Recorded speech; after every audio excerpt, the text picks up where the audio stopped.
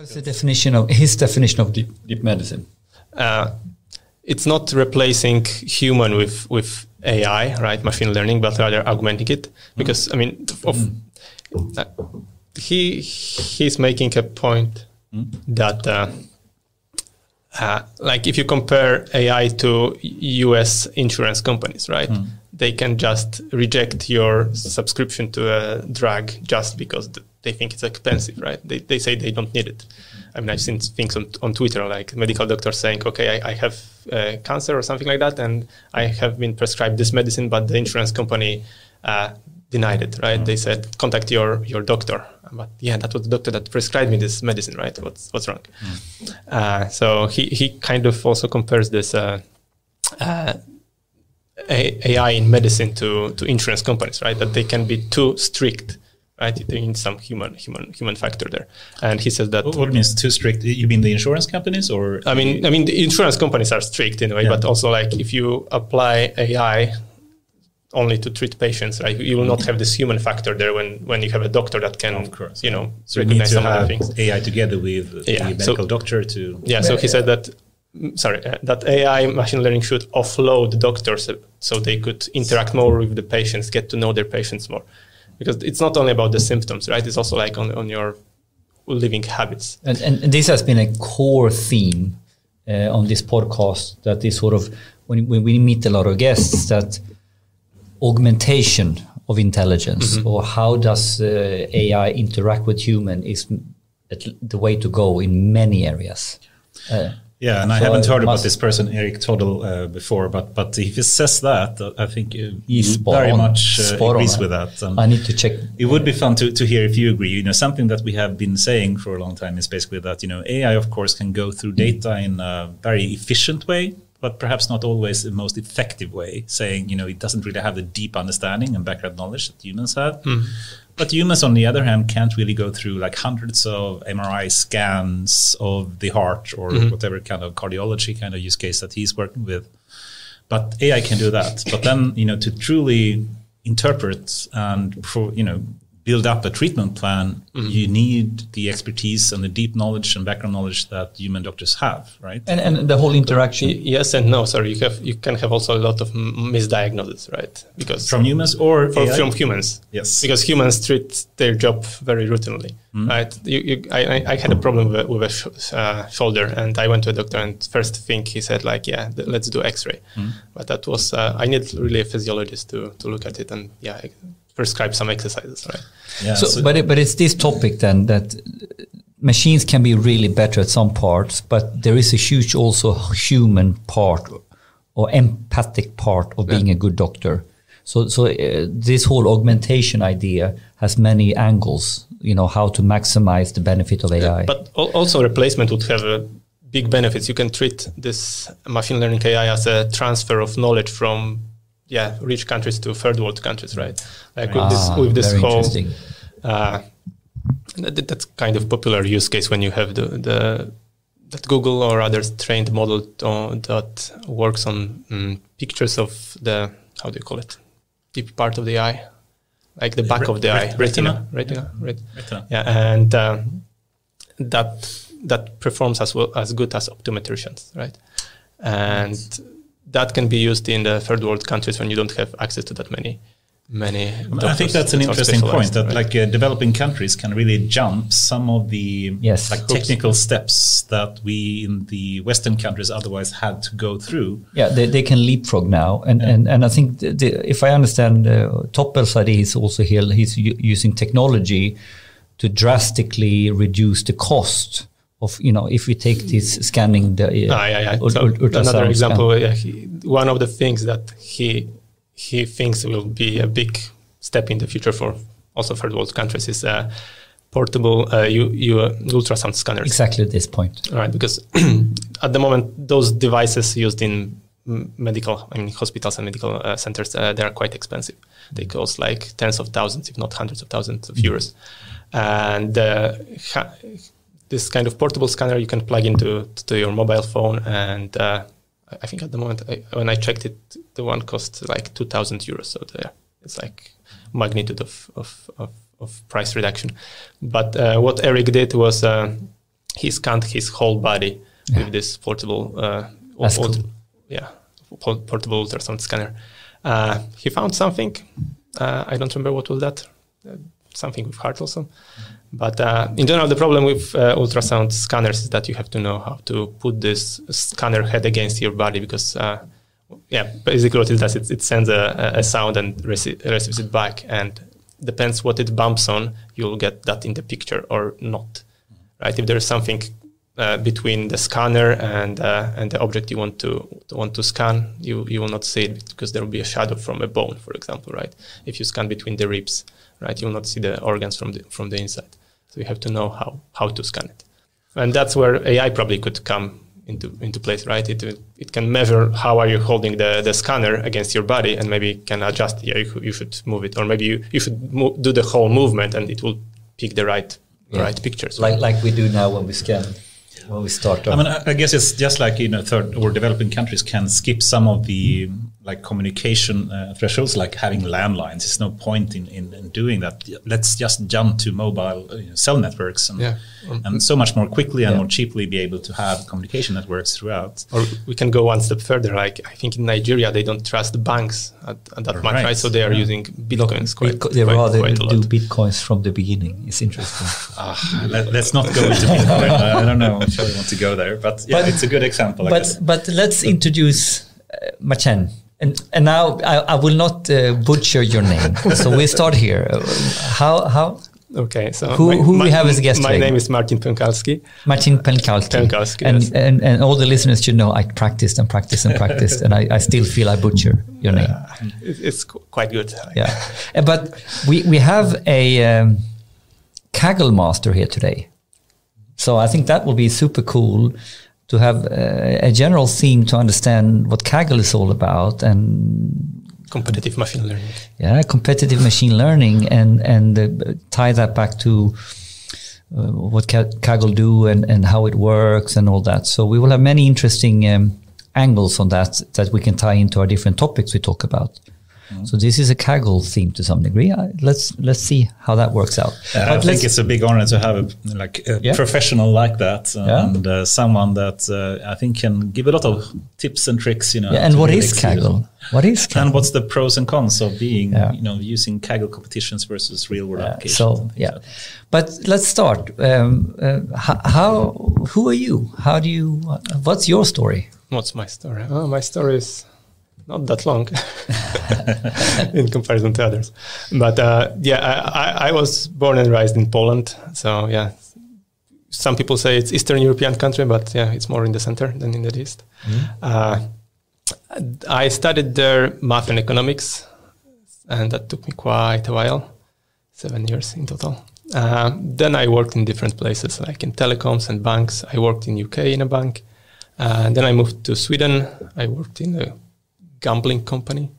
Gambling. Yeah, they were doing slot machines for online website, online casinos. And now I work at Kambi, who is a B2B sportsbook provider. B2B and sportsbooks are keywords here. But going back to some of your education as well, and you focused a lot on math in the beginning. Did you focus on some specific piece of math that you had some extra passion for? I like the most analysis, right? Mathematical analysis, real and complex. And I wrote my master thesis in numerical analysis. So it's not really machine learning, but some algorithms. And in general, math, when you study math, it doesn't teach you any kind of, it doesn't prepare you for a job, right? That is what I was trying to get at, but I think it's actually a misnomer a bit because it perhaps does in ways that you don't think of. I actually have a quote from one of my favorite math professors, and basically said, you don't learn math to have use for it. You learn math to show that you can do it. That's a very good point. I'm not sure I agree with it, but it's actually true in some ways. But a couple of years after graduation, you don't remember that much, so you cannot I mean, you showed that at some point you were able to do it, but yeah, it might not be the case anymore. But for people there are a lot of people interested in math, including myself. So if you just were to, did you do a bachelor or something in some specific?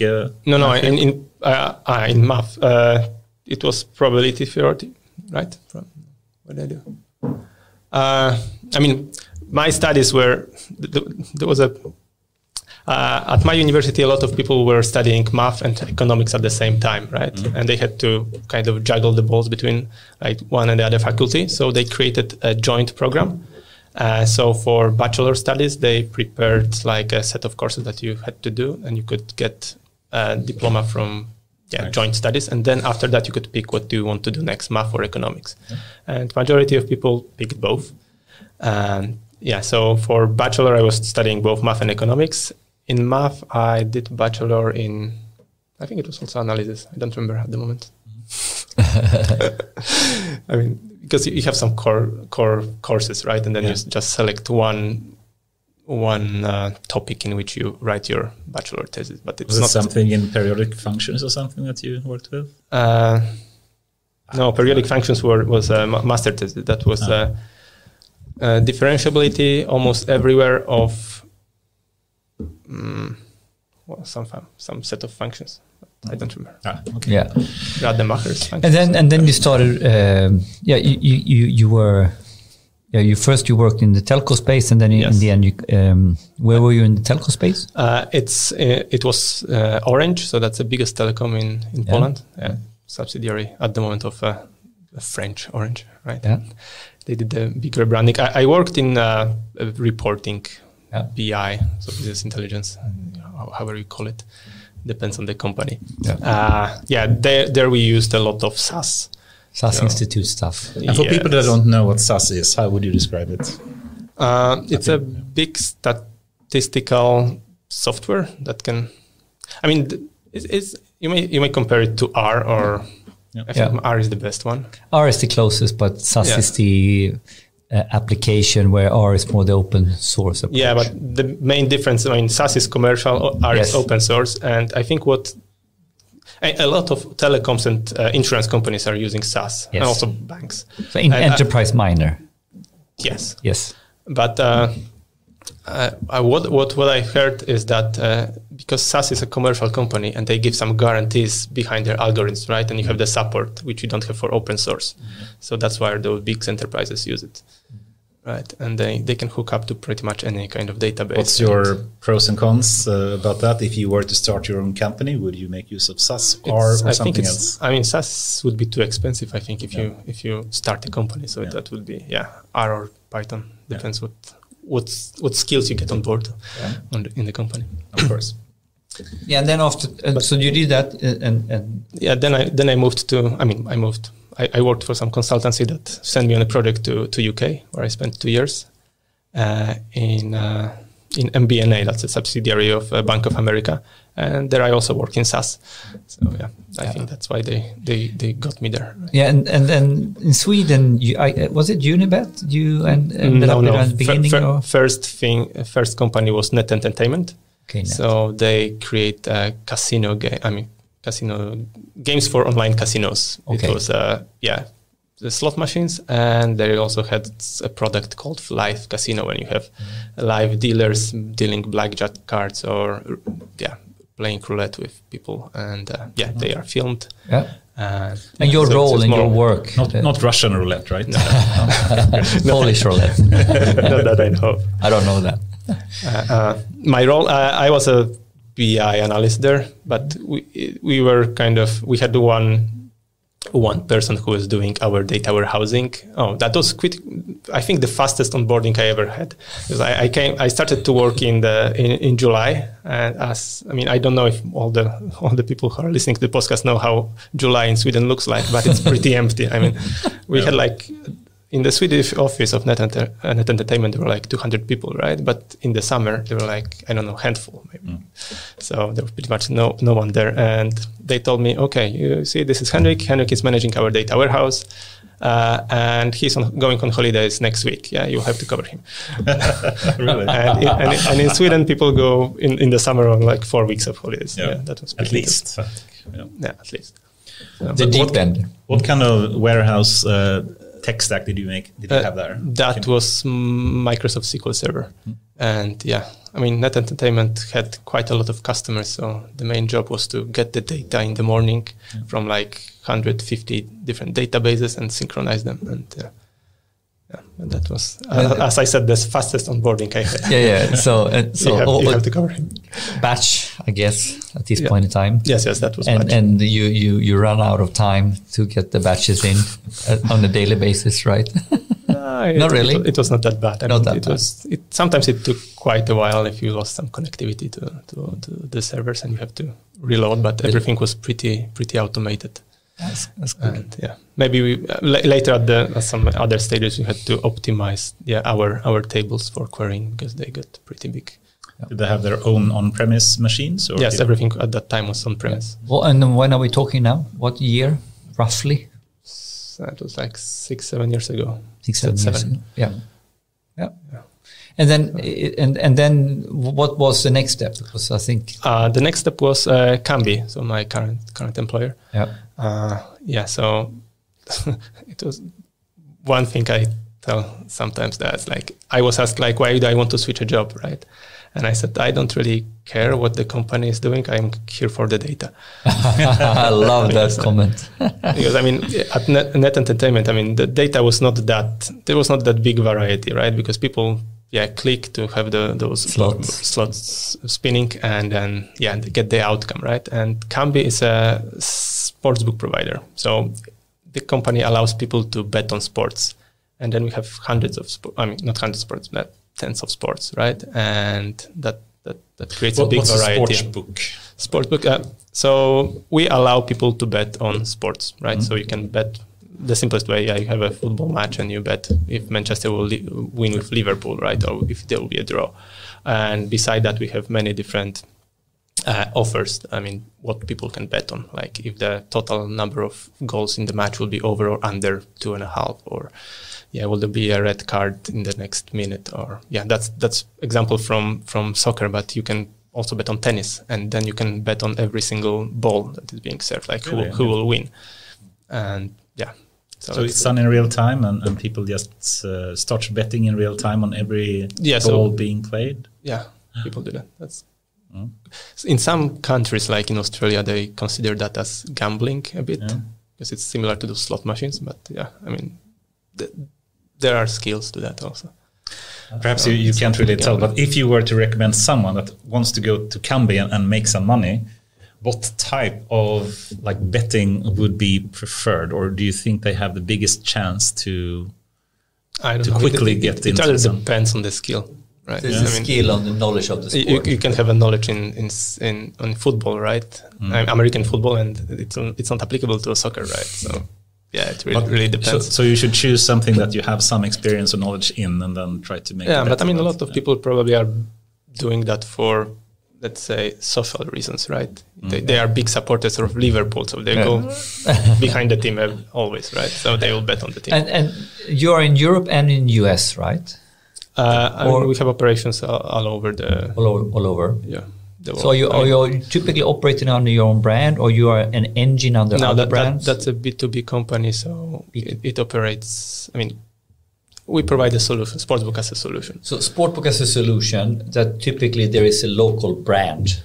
So like you are the engine. Like in Sweden, you asked about Unibet. So Unibet is one of the clients. Of your clients. I mean, Kambi is a spin-off from Unibet, so it started at Unibet, but now Unibet is a client.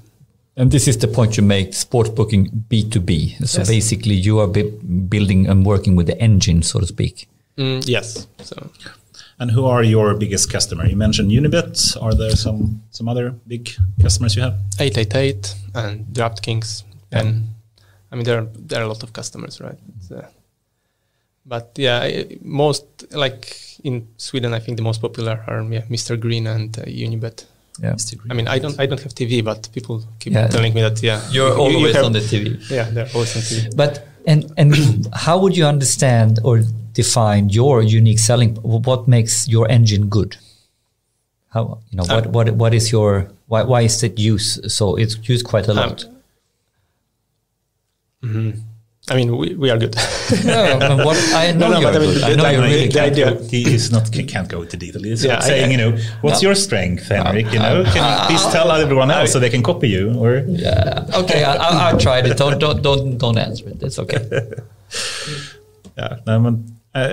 Needless to say, I mean, they're used by the biggest kind of brands today, so they must have some good technology behind it. That's and what's your work now in this field? I'm managing the data science team. So there are a couple of people who are doing data science there. And what's the main use cases, so to speak? I mean, we do many different things. But I can imagine. Sorry, I cannot go into details. No. I realize we're going into... I mean, but you can do a lot of stuff, like from risk to analytics, for reporting even. Yeah. And, I'm not so eager to go to the Kaggle part, but let's, before we move there, I mean, you have a data science team, and recruitment, of course, I guess is important always for them. Do you have any special tricks for how to perform recruitment to find good talents to come to your team, for example?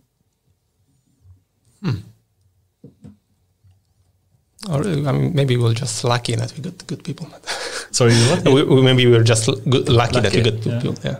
I don't have. You don't have any personal tricks in the way to do interviews or what you look for in a CV? Not really. I mean, I'm quite picky regarding CVs, so I mean, I really don't like this.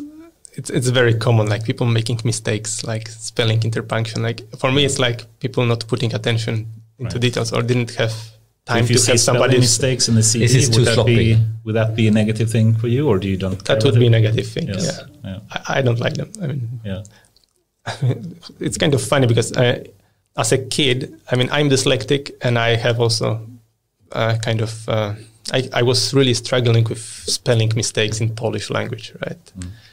Polish language is very tricky, but I was making like dozens of mistakes per page of handwritten text. That depended a lot on stress, because I mean, without stress, I could write without mistakes. I knew all the rules and all exceptions and so on. But when, for example, time of exam came, I was going with the number of mistakes through the roof. So, so it's kind of. But you, as a Kaggle master, and you have been so successful in different competitions there.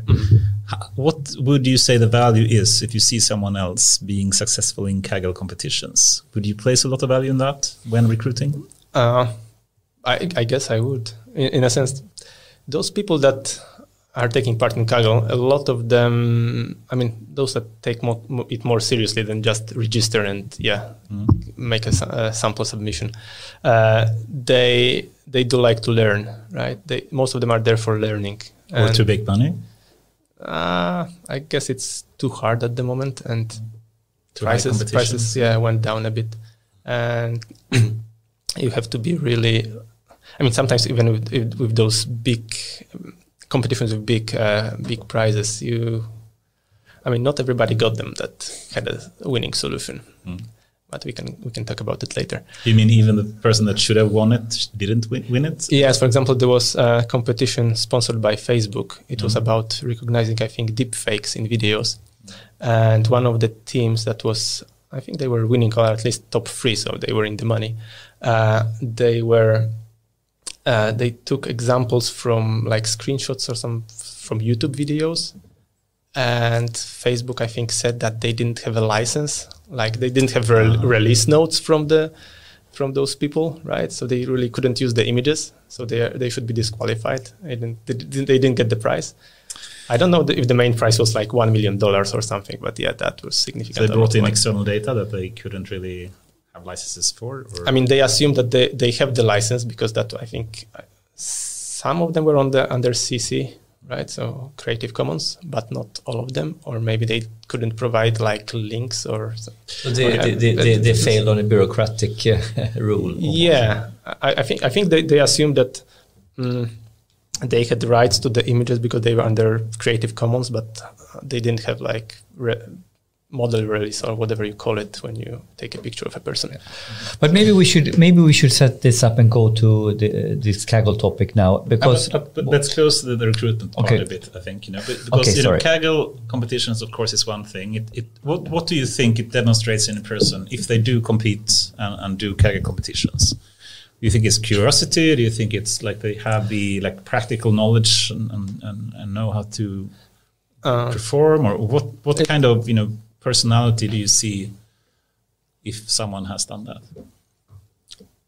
Okay, putting aside the knowledge, right? Because some people have it, some don't, and you also can create a team, right? And then you can team up with people who have the knowledge, and you have some other skills.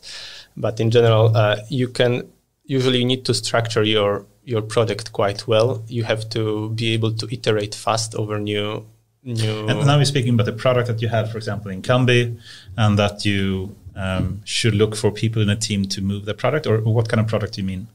I mean, not product like in a model, right? Data science product. Like a model, like an AI model kind of. Yeah. Okay, sorry. Maybe I'm too biased with working now, and I haven't touched Kaggle for a couple of months.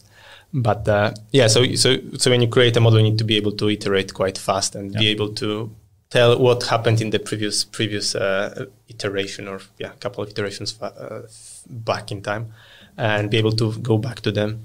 So you also need you kind of need a structured approach to solving the problem. Very often you need to be able to read up on the latest state of arts, even if not the methods, but then also learn fast about the field you are developing the model for. For example, I mean, one of the competitions I took part in was there were data from satellites, right? There was so you had to learn how the satellites works. Yeah. Maybe not work, but yes. You have to have the basic domain knowledge fast in order to do the modeling. Yes. I mean, not for every competition, because some of the competitions, they try to anonymize the data. So there was one competition and they provided 600 columns and they were named from X1 to X600. And then, no domain knowledge will help you. But you could find some data there. Okay. I think that was an interesting point, domain knowledge. So, I mean, for one, you say that the person that has competed in some kind of competition, they do provide at least, they have the ability to quickly gain some knowledge about some domain and make use of that, right, to win the competition, and they can read up quickly on how to do something, right? Yeah. What else? If we were to find something else still that you would look for in a person besides being able to compete in Kaggle, would domain knowledge, for example, in some field like medicine or something, be something that you look for? Or how would you, besides Kaggle competition, look for skills in people? Or is it only, as long as you have done some kind of Kaggle competition, you're fine? No, not some Kaggle, but But it's the balance. You need to be consistent, right? Because a lot of people sign up, they may do one competition and then disappear. That wouldn't let go, they wouldn't go through the filter. But how do you value sort of core tech skills based to more analyst or business to problem to data model translation skills and all that? I would say it would really depend on the size of the company. I mean, if you have the money to hire data scientists, machine learning engineers and others, then that's a different skill set than you would require from one data scientist that has to do the whole stack, right? The full stack story versus a really diverse team. Because if you look at what kind of code data scientists usually develop, it's like a wall of text, right? It's not maintainable. And if you have a production system somewhere, you need to make this code nice and clean and easy to maintain, test. Yeah. I mean, what Kaggle doesn't teach you is unit tests, right? You don't have unit tests. I mean, you kind of have them in a sense of this. I think that's a bit what I'm getting to. I mean, it's a different thing of doing Kaggle competition than actually putting a model or some kind of system in production, right? Yeah, but then depends on the size of the company. Can you afford to have those people that will put the model in production, or you need somebody who will do that? And what size are you? Do you need unicorns, or are you big enough team so you can sort of be good at different skills? We are somewhere in between, I would say, because I mean at the moment, I would say the data science is not in the core of the business, but we are kind of growing, so we are developing this skill set to put stuff in production, right? Yeah. So have you seen? Toolkit. Does that mean that your team in some ways has evolved to becoming more and more, how should I put it, an operational, production-oriented team that you can do models, we can do analysis, but and then we started here, and now we are growing more and more from data science to MLOps, proper. I mean, I don't know if it's due to regulations or not, but we have some dedicated DevOps teams, right? So developers shouldn't touch the production servers, right? They cannot do that. So they have to develop the code that is that will run straight away with just maybe small changes to config files. Yeah. Right. But I mean, I think it was Klarna years ago. They had like data scientists that were writing stuff in Python, and then they had dedicated developers that were translating that Python to Java and then putting that in production. Yeah. So we don't want that. Thank you. We don't want that, right? I'm so eager to speak about Klarna, but Klarna is a great company in many ways, one of the most successful companies that we have in Sweden, actually. But they also had some challenges in the past. Yeah, but I've heard that they moved away from that. Step in the middle, right, between production and data scientists. Right, they don't have this translation to Java. But should we move to? Yeah. But let's then move into Kaggle, and I think we need an introduction. What is Kaggle?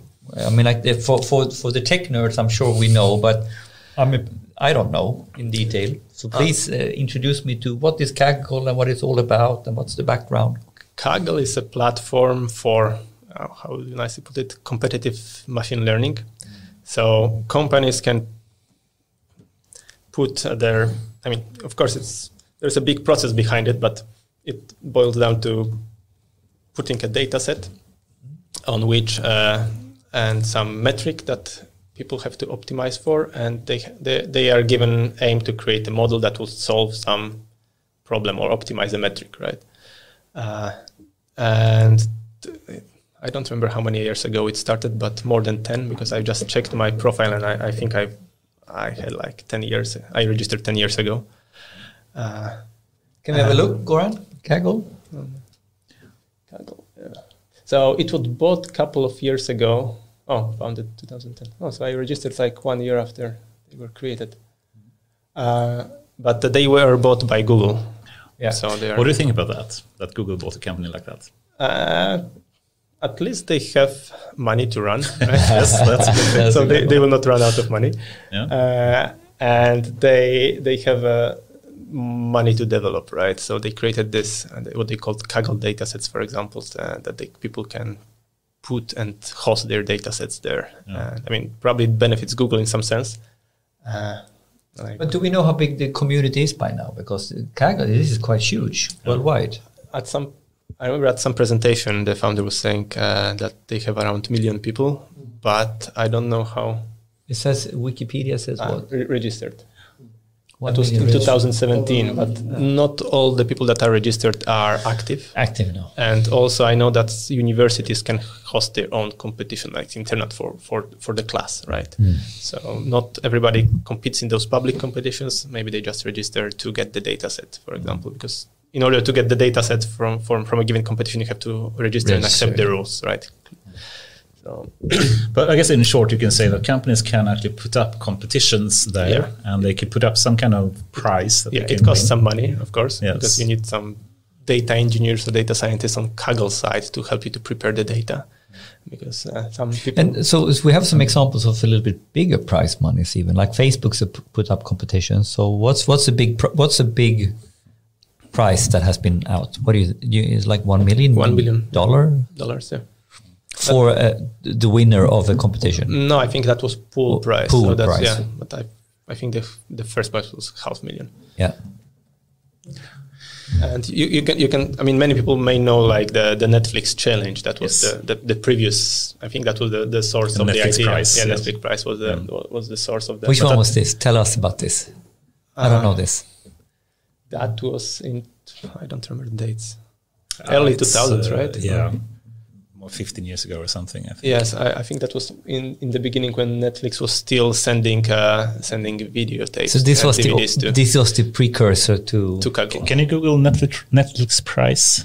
Netflix price? Ages ago. But this was outside of Kaggle, right? That was, that was. You may say the base for Kaggle. Yeah, exactly. Netflix price, not stock price. Now this was in what year? It was. 2009. Okay, so 11 years ago, right before Kaggle. Right before Kaggle. And this is an interesting challenge in itself. It was like $1 million, right? Yeah. And it caused a lot of upset. And I guess the winning prize, and let me jump into some technical topics here because it's interesting, I think, in itself. The winning person, what was the outset again? It was something like if they could beat the existing baseline by like 10% or something, they would gain, win the prize. Yeah. And someone, after it took a number of years, if I remember correctly, before they were able to do it, but then someone did it and they won the money. But it turned out that the solution was not really useful for Netflix, so they never made use of that. It was a huge, too complex. Yeah, huge ensemble kind of models, right? Ensemble and I think matrix factorization. So I think it was like a huge ensemble of many, many models. If I remember, I may be wrong, but I think it may have been. In any case, this is one of my hate topic and favorite topics at once. What do you think about ensemble models? You cannot win a competition on Kaggle without ensemble. So. This is perhaps the downside of yeah, but on the other hand, I mean, Kaggle really popularized those, right? Yeah. And also they say that like ensemble of top 10 models is better than any single one of them. So what is a simple definition of an ensemble model? Average of predictions. So you have like two or couple of models that are, let's say, independent. They may use some different features as input or not. But the idea would be that they put them together. Yeah, you put them together, average predictions from both. And then they are usually better than any single So it's good to tune for a specific test set, but is it useful or to put ensemble models in production? Is that the core question? Tricky? I would really say it depends. Yeah, it depends. I would say never. But okay. I'm a bit biased here as well. So it's one thing how you can optimize for a score that is not always as easy to run as an operational production environment. Something like this. What do you think? Could be. I mean, Kaggle takes it to extreme, right? So winning solutions sometimes ensemble like tens or hundreds of models, which is maybe a bit too much. But I think if you ensemble like 2 or 3, then it could be even good for production. I mean, sorry, 2 or 3, yeah. 2 or 3, yes, not hundreds. Not hundreds. and I mean, in one of the competitions I took part in it, so it was we took an ensemble of different checkpoints during training. So at the training, you just do a checkpoint, train for a couple of more hours, checkpoint, and ensemble of those was better than any one of those checkpoints, right? So depends. Do you need this? Yeah, edge, like 1-2% of accuracy. But let's take this as a much deeper example now. So when you're a Kaggle master, what has been the competitions, or which one has you succeeded with or won, or what was your claim of fame, so to speak? The highest I got was in the money prize for one of the YouTube competitions. So there, YouTube provided data with I mean, the framing of the competition was also quite complex, but in general, you had some kind of data about the couple of million videos, and you had to assign tags to those videos, right? So what is in the video, basically? I mean, this data was pre-processed by Google, and they tried to shrink it a bit, but still it was like 2 terabytes of data. So that was the most interesting part of the competition. So how did you get the compute resources necessary to actually work with that type of data? So I mean, it was not a problem to run it on a desktop, right? I had to buy terabytes of data. Yeah, 2 terabytes. So I had to buy two more hard drives, but you run it at home to parallelize. Come on, reading from one and writing to the other. But I teamed up with 2 other guys, and one of them was doing PhD in Spain, I think, as far as I remember, and he had access to like 20 GPUs. So that helped us. Yes. 20 GPUs could help. Yeah, I mean, one of the advantages. That's one of the advantages when you do Kaggle competitions recently. When you have to iterate fast with your ideas, right? To be able to scratch them off the list. And then you want compute power in order to test your ideas fast. Yes. And before then, I mean, running stuff on AWS or Google were too expensive to do it. I mean, they provided some credits like $100 or something in compute or 1,000, I don't remember. But that was not enough. That was enough to train one, maybe two models, but not when you have to do like 50 to win the competition. Right? So if you were to go a bit into depth in what your solution was this for the Video Understanding Challenge one, or which was it something else? Or yeah, that was Video Understanding Challenge. Yeah. So. Can if you were to describe your model that you were so successful with, how did it work? Oh my! I mean, first you have to understand how the dataset was created. So what YouTube did, they took a couple of million videos. I think it was 7, and then for each of the videos they cut it after 3 minutes, and after each second they took like a screenshot, right? They had an image. Then they ran this image through Inception V3, so kind of image recognition network, and they got some, and they cut off the last layers of the Inception network. So the Inception model that was trained on ImageNet, yes, and then you take the last layer to get some kind of feature vector out, right? Yes. So they didn't get the predictions, but they got the feature vector. Yes. And then they ran this feature vector through some PCA to reduce the dimension, yes, they ended up with 2 terabytes of data. And so they did. Sorry, I just want to stop there. So feature vector used a little bit. So I follow a little bit. But so we continue the story. I just want to feature vector we are sort of compressing to much less. I mean, in short, neural network has a large number of layers, and every layer outputs a set of numbers. Yeah. And the second to last layer, before you actually predict what classes it should predict, is simply a set of 1,000 numbers or something, whatever the size was, which is called a feature vector. So it basically extracts features, something that describes the input data in some way, and that can be used for other tasks. Right? Okay, so back to the story. So I follow. So they compress this. So for each image, you get like a vector of 1,024 values, and they did some similar stuff for audio for the videos. They didn't disclose what algorithms they used or anything, but they had they outputted similar feature vector, a bit smaller. So we had these 2 pairs for each video. Had a list of features. Audio vectors, feature vectors. Yeah, and that was for 7 million videos. 5 million were in the training set, and I think 2 million were in the test set, right? Because how Kaggle works is that in each competition you have this training set that you train your model on, and then you have a test set on which you don't have this target variable that you're trying to predict, right? And you make predictions on this test set. You get some kind of file with for each, let's say, ID of the video, what kind of tags you would predict that this video should have, right? That's your what we call submission file. You submit that to Kaggle. And then on Kaggle, you have they divided this test set into two parts, public and private. The split depends really on the competition. Sometimes it's 50-50, sometimes 70-30. It depends.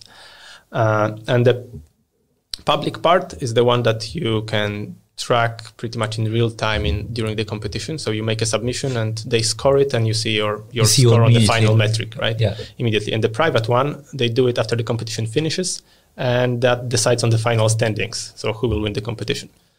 And when you do Kaggle competitions, you are also limited to the number of entries you can do per day. So 3, 5, really depends on the competition. But yeah, sometimes even in this YouTube competition, we didn't manage to use all 5 a day, right? Because running a model is like a day sometimes. So yeah, you do one submission. Okay. So what model do you use? You have basically as input then the output from their feature vectors, right? Mm-hmm. And then you wanted to make what kind of, you had a set of tags, like one hot encoded tags, or was it a multi-class kind of classification? That was multi-class classification. Mm-hmm. But yeah, I mean, to save us space, in the predictions, when you train the model, you hot encode it. But we created a lot of different features from those feature vectors. I mean, like typical statistical things like mean, variance, some deviations, min, max. average. And then what did we do? I think we did some 3-layer neural network with a mixture of experts. So yeah, I think that, and we did with a couple different flavors of neural networks. I mean, like different width or depth. But just the feed forward, like dense layers, yes, basically on top of that. Yeah. Okay. Maybe some code. I think it was mostly fully connected even, because that, even though it was quite expensive, but 3 layers was enough. I think 3 was the max. 5 or 4 didn't improve much. I mean, that was a couple of years ago, so I don't remember all the details. But I don't think you want to reveal it. I think actually you do know very well, but you just don't want to reveal your secrets. We wrote ourselves. I mean, many people when they finish and they are in the money or like top 10, they write down their solutions and they put it online on archive. Okay. Or so somewhere. Did you do that as well? Or? Yes, we did. So okay. Our solution is published there, and we also were invited to present it on some conference. What was that? So were you like the number 1 or top 3 or do you remember? 3 or 5. Yeah. I don't remember. I think in the beginning we were 7th, but some teams got disqualified because that's another thing. Like, I mean, when you do Kaggle competitions, you are not allowed to communicate with other teams outside of the official forums or something like that. And I mean, someone did. I mean, do you know how many that participated in this specific challenge in total? I think there were like 300 teams. I mean, those really data-heavy competitions, when you have 2 terabytes of data, they don't attract that many people. People are afraid of the size. Yeah. People are afraid of data. It's another title or T-shirt. People are afraid of data. I love it. Yes. But as a very stupid question, so what's the actual thing that you're trying to score? You're trying to predict what type of video this is, or classifying videos? What is in the video? Yeah. What is in the video? Yeah, and I mean, the metric was quite complex. So you had to predict a set of labels that, I mean, the tags that you usually see under videos. And they had some score like something related to the position of the label and is it correct or not? I mean, I don't remember. So the ordering of labels was important as well? Yes. Oh, okay. So you should basically predict in the end what you spit out. You should predict what is the tags that Google would use for this video. Yeah, you cannot predict everything to be Minecraft, right? No, you could. Maybe back into and you used some kind of mixture of experts, you said. So in short, it was some kind of ensemble model of different other models that you took an average for, or how did that work? That happens automatically, like within the model, right? This ensemble. But then we assembled different checkpoints and different models. Yeah, we did that. So I see. No, you were a team. So we were a team. There were 3 of us. And how was your competences? How was the team composition? So one was the guy that was making PhD in Spain. What was his strength? What was his GPUs? GPUs, we need a GPU guy. He had good ideas also, and it was really fast at coding those ideas. I mean, I'm not that fast at coding ideas. I'm usually a slow starter, but he was really good. And then we had also one guy from Chicago. He had, as far as I remember, he had PhD in physics from Princeton, but he didn't say where he works or. He kept it low. He kept his real job low, but his strengths in the team was. There are things like financial industry when people don't really reveal and their profiles are not public, right? Yeah. And other sectors as well. But okay, yep. And and his strengths was sort of ideas. Yeah. So. Yeah, he was good in generating good ideas. Probably experience from financial industry. So for still, if you just go back to the mixture of experts kind of idea, how did you select the checkpoints? Was it just trial and error, or did you have some specific way to select? These are the trial and error, or maybe rather like, okay, I've been waiting like 20 hours for this for this model to train. I will take a checkpoint, right? Okay. So that's, or rather, you stop training at some point, you evaluate your model locally, and then you train a couple of hours more, and you see, okay, score maybe improved slightly, maybe not, and then you take ensemble of those, and you see, oh, the score is better than any of those two, right? So let's try another one. Let's wait a couple of more hours of training. And what kind of tech stack were you making use of? Was you using TensorFlow, PyTorch? Yeah, TensorFlow. TensorFlow. Yeah. I mean, the data they provided were in TF records, so TensorFlow was kind of natural. So TF records is a binary format that is kind of developed by Google for TensorFlow. And part of the framework, so to speak. Yes. And you use notebooks mainly, or what kind of? No, that was just scripts, Python scripts at that time. And yeah, I had only one GPU, 1080 Ti. That was I bought it especially for this competition. Oh, nice. Yeah, I also track my energy use, right? So I write all my bills, and then I see the spike when I took part in the competition. I actually still have a 1080 in my flat, actually, that I do run stuff. What is a 1080? This is a GPU, of course, but could you elaborate? It's two generations back. 2 generations back, NVIDIA. 6 years old, or how old is it? Yeah, 2016, I think. Yeah. And was that state of the art by then? Yeah, of course. But, it goes so fast these days. So and something that's 5 years old is so old. And how much was what's the price of one GPU 1080 state of the art at 5 years ago? I don't know. 10,000. 10,000? It's an expensive hobby somewhere as well. Yeah, but when you are close to being in the money, if you're in the money, you know, that was my bet. Return on investment, it's okay. Yeah, it did return, although Sweden took half of the price. Cool. I mean, great to hear about this really amazing example and how successful you were. And if you just were to summarize, if you were to redo it again, you know, how would you do it? You know, what's the learnings from doing all of this?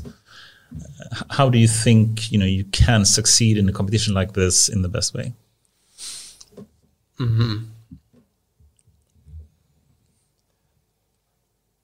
Plan the resources a bit better. I mean, I ran out of this space. Because also the checkpoints for the models were like 3 to 5 gigabytes in size, so they accumulate quite fast. Did you have that big, fully connected layers that really? Yeah, and you save all the weights. We are doing some also averaging of weights, like exponential moving averages and so on. So over the layers or for checkpoints or for over weights through steps. From steps on each batch, basically. Yeah. So that got expensive. I mean, it bloated the checkpoint files, because the checkpoints consist of all the model weights and everything that is in the model, so you can read the checkpoint and continue training. That's the idea of the checkpoint. So it's not only the results from the given point in time, but so good resource management or planning or forecasting, and maybe also better tracking of ideas, and because at the end we have to write kind of a submission for the organizers, because when you are awarded the prize, then you have to give the presentation to the organizers, right? And they ask you different questions, and you have to provide some maybe statistics or results of your different models, and if you didn't track it, you have to evaluate it. I mean, after finishing the competition, you have a couple of more days to make a write-up, so you can. So if you have a structured documentation throughout, your write-up is way easier. Yes, and the problem was like, okay, I've deleted some checkpoints because I ran out of disk space, and then I needed exact number how this model scored, right? So I had to rerun it even after the competition. But so you still came up with some kind of architecture and 3-layered dense network or something. How did you come up with that architecture? Did you just try out different things, or how did you do that? Trial and error, yes. And also you try to fit into resources again. So, I mean, GPUs had, 1080 Ti has 11 gigabytes of RAM, right? So if you try to fit a bigger batch, because you don't want to train for ages, and you want to... Did you do any hyperparameter tuning things, or did you just try it manually? You try manually in the beginning for a couple of times, maybe different learning rates, or... Yeah, we tried also changing learning rates along the learning, right? But and learning rate schedule in some way to change it over time. Yeah, but that was more manual. Okay. So if we would summarize this conversation now, for some of the listeners who actually has no background, but also, I think we should also be, when we have a technical person like this, let's go into depth at some point as well. It's nice to and we did it now. That's the point. We did it now, and we can go. Do you want to go more nerdy a little bit more? Yeah. We can, but okay. So let's continue on the really deep side, because we have the really deep listeners. Yes. But then I think we should try to basically summarize, like an executive summary of this for someone who is not fully in the deep learning space. So please go deeper if you want to. But I also think if we can explain what this is all about for someone who's not in the know, it's quite hard, isn't it? Yeah, I mean, because you need to understand what's the problem first, exactly. Right? And you need to be a bit technical to understand the problem. Yeah. But this is an interesting conversation in itself. If we move further on when we finish this topic. I think this is one of the data AI gaps, right? The data literacy between business people that even be able to follow. It's a hurdle that you need to have data competence to some degree in order to start having a good conversation. But then they don't need to know all the details, right? They're interested in the outcomes. But maybe we should go there later. But that's a good topic then. So what do I need to know in order to work effectively with your data scientist guys for this to work? Do you need to understand it or not? I mean, this is a really good topic, actually. I think so. But maybe we should finish this topic, or maybe after. I just think it's so fun to go into technical depth, but perhaps we've gone too far already. But okay, so for this specific challenge, at least, you basically had a dense network, and you were experimenting with different techniques like checkpointing over time and creating a mixture of experts over different checkpoints and models that you had. And moving averages of weights and different parameters.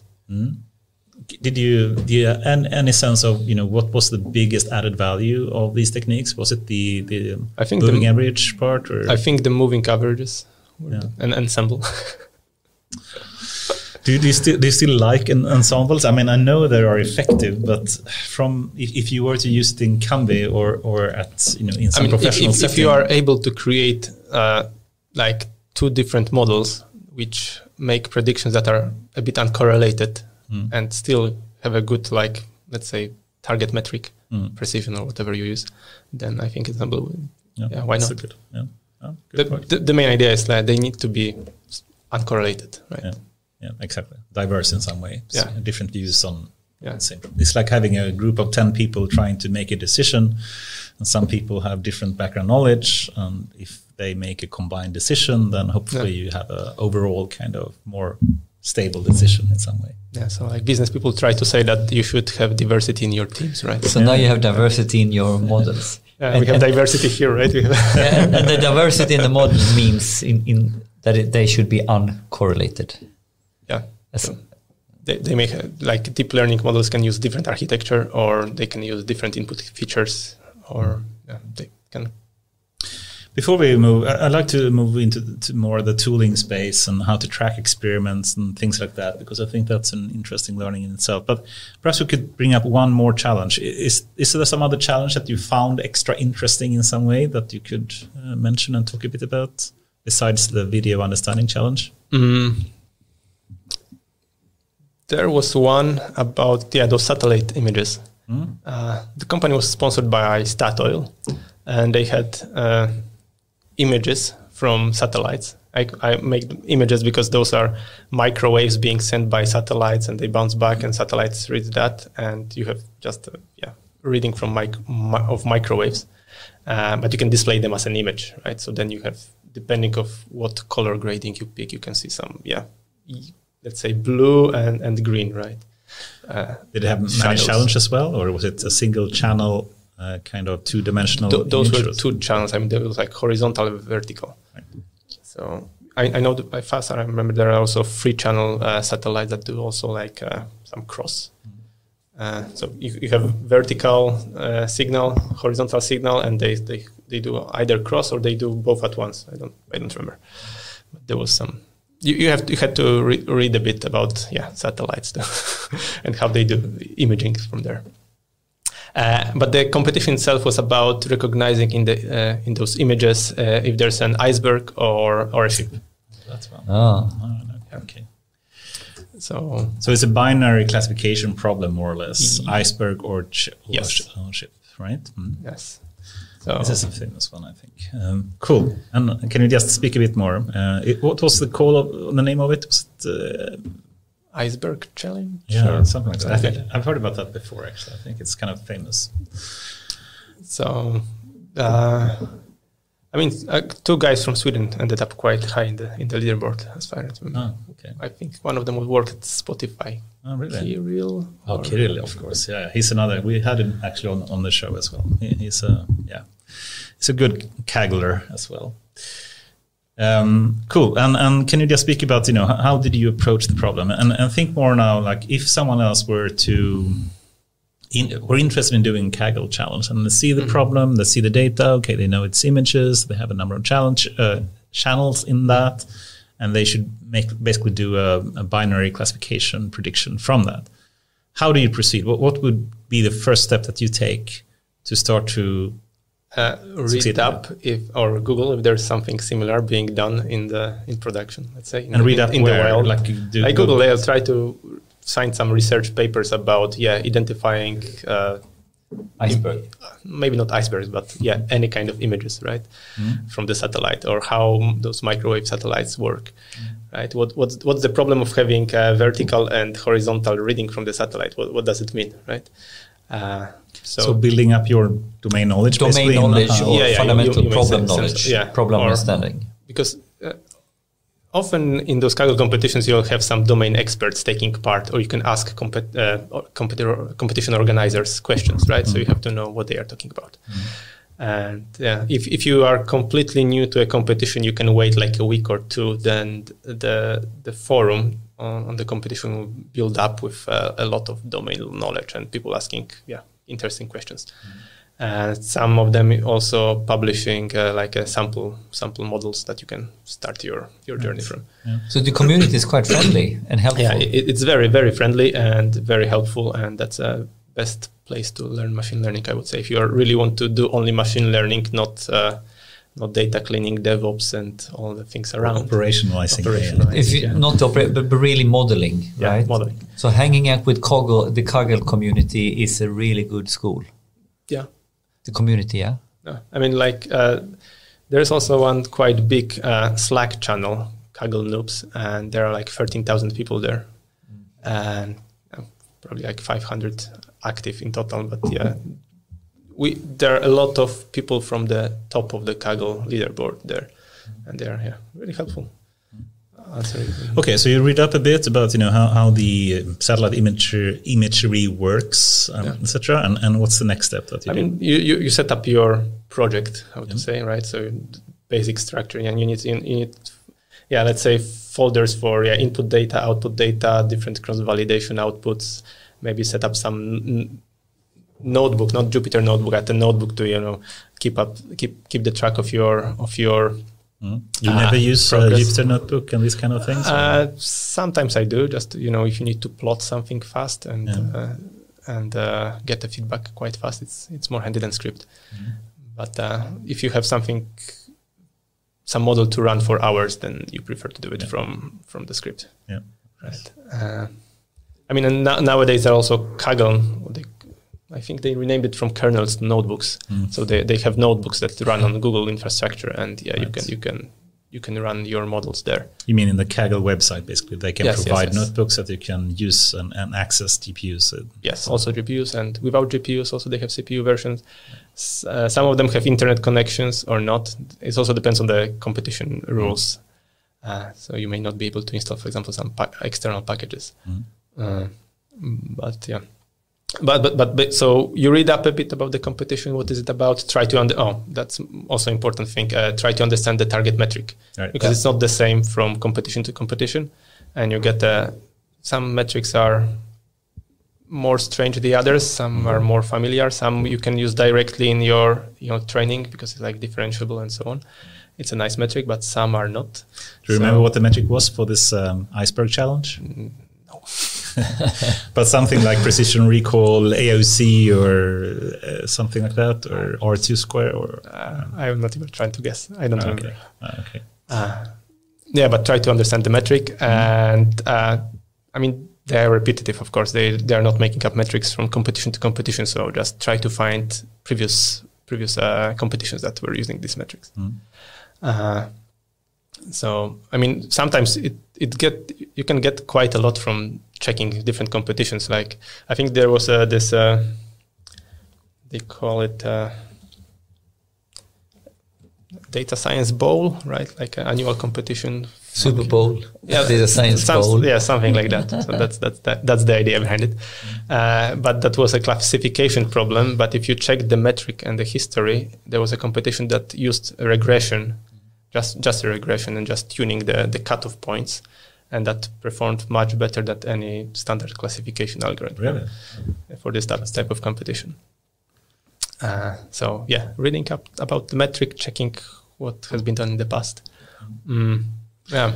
Okay, so and then you build your first model and you try to see what the performance is, and you try to iterate, I guess, as quickly as you can, or can you just describe, how agile is the process? And what you need to do is build a robust cross-validation, because I mean you are limited in the number of submissions a day, and then if the competition is small in a way that the data set is small that you can iterate quite fast, then you will use those submissions quite fast. And you don't want to overfit to the leaderboard. I mean, leaderboard gives you some feedback, but that's a fraction of the whole data set. And it's not the same as the target. It's a fraction of this target, right? So it may differ a bit from the distribution of the data can differ a bit in the final, the one that is used for private leaderboard that will define the final standings. So if the distribution of the target variable differs, you may optimize for something slightly different, right? And although you see only one score on the leaderboard, you can. But if you understand you correctly, you basically take the training data you do have and split that up into some kind of validation set at least, so you can iterate offline. Usually you do a couple of folds validation, right? So 5-fold, 10-fold. Yeah. Okay. Depends on the size of the data set. Yeah. And then people, of course, do stacking and ensemble of those. So they train. Do you move directly into ensemble models, or do you No. You try it first, like how the single models perform. Because when you have to do the write-up, they ask you, okay, you made an ensemble of those 5 models. What were the scores of those 5 models separately? So you have to test them in some way, right? But if you develop the robust cross-validation, then you can see that, okay, your submission your test locally produces similar results to the test on the public leaderboard, right? And if you make a couple of submissions and you see that they go in the same direction, I mean, it's not that your score on Kaggle will go up and your local leaderboard cross-validation result goes down, then something is off. Maybe you should tweak your cross-validation, right? Yeah. So you need some stratification there, and there are different ways of. And just for tech nerds out there, for this iceberg challenge, what was the input data? It was the 2-dimensional images in number of channels, and then simply binary classification. So what type of model did you use for this? I don't remember what was the model. It wasn't a dense model, at least. It must be some kind of convolutional model, right? Or sorry. Yeah. You tried to do convolutional, but I also did some Fourier transformations on those signals, and use that as a separate input on the side. So I combined output from the convolution, and I think I had some full how do you call it? I lost the word. Like a long. You shape the matrix to be just a vector, right? You unroll it, or you flatten. Flatten. So I flattened the layer, and then I added those Fourier transformations on the side. And I took like a minimum and maximum from those Fourier transformations, because you could see if you did those Fourier transformations and took some averages from each image and you plotted that, you could see that iceberg usually, if it's a big iceberg, it cuts off the signal on the specific frequency. So I'm trying to understand the intuition behind the Fourier transform. And normally, the Fourier transform has some kind of periodicity it's trying to detect in the data. And in this case, you have pixels that is unflattened in some way. Yeah, but I mean, you have that's a object on the sea, right? So you have waves around. So you expect waves, maybe I there's see. some Okay, so every row has some kind of periodicity in it. Okay. Oh, I mean, you expect that maybe there is some difference between top and bottom of the wave, and then that the object that you are trying to identify you can identify the height maybe, right? But then, so what I did, like for each, let's say, row of an image, I did a Fourier transformation, then took average of Fourier transformations of the whole image, and then I acted on that. So I tried to find some threshold that would say that it's a ship or not. And you didn't even use convolutional then? So you just fed it into dense or what? I mean, I used convolutions on the side, right? So we had like I don't know how to call it, not CMEs, but two networks that diverge. In parallel. So input were fed into two parallel branches in some way. Yeah. Okay. And one was the convolutional, and another one was the more Fourier feature engineering branch, if you call it that. But cool. In the end, I mean, a big part of the competition was also to identify that some of the test data were synthetic. So, really? It was? Yeah. So you could. I don't remember what was the idea behind it, but there was something like if somebody found some threshold or something in the name of the files that if you cut files with this in this pattern, then also they could actually cheat because the data was not really real in that sense, or there was not enough data, so some of it was synthetic. But if you identify the synthetic, then you get more real distribution of the data set, right? So many tricks. So there's a backdoor to the problem. I mean, there are a couple of things, right, that you try to. Also, when you're doing your building your cross validation, you try to check or mimic the distribution of the test set, right? Not split the train set evenly, like make it stratified, in the sense that you divide the train set into different small chunks, right? And you don't want each chunk to have the same distribution of data as the whole training set, but you want it to have the same as a test set, right? Because that's what you aim for. Yeah. Now I want to go in and I'll stop here. Now we have been nerding, going down and down and down, and I've been trying to follow, and I don't follow, right? Of course I don't follow because I'm a business person. At the same time, I want to follow, I want to learn, and actually. A main point I want to stress to everyone, by listening and trying to follow, even if I don't follow on the detail level, I follow concepts. So I think it's very helpful. Yes? Sorry, I just reminded myself how they identified those. The nerd was not the synthetic. I mean, they provided coordinates of where the image comes from, right? And they found that above some threshold, it was synthetic. I think that was the idea. Do you remember the winning solution? What they? I think the winning was also using this altitude, right? So there are more ships here, and the lower you are, the fewer icebergs you have, right?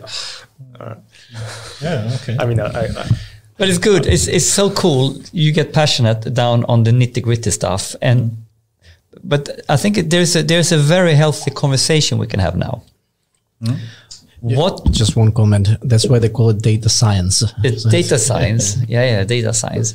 But if from a business perspective, how much does the business person need to follow, or what is the business person's job in order to work effectively together with the data scientist in this business problem translation?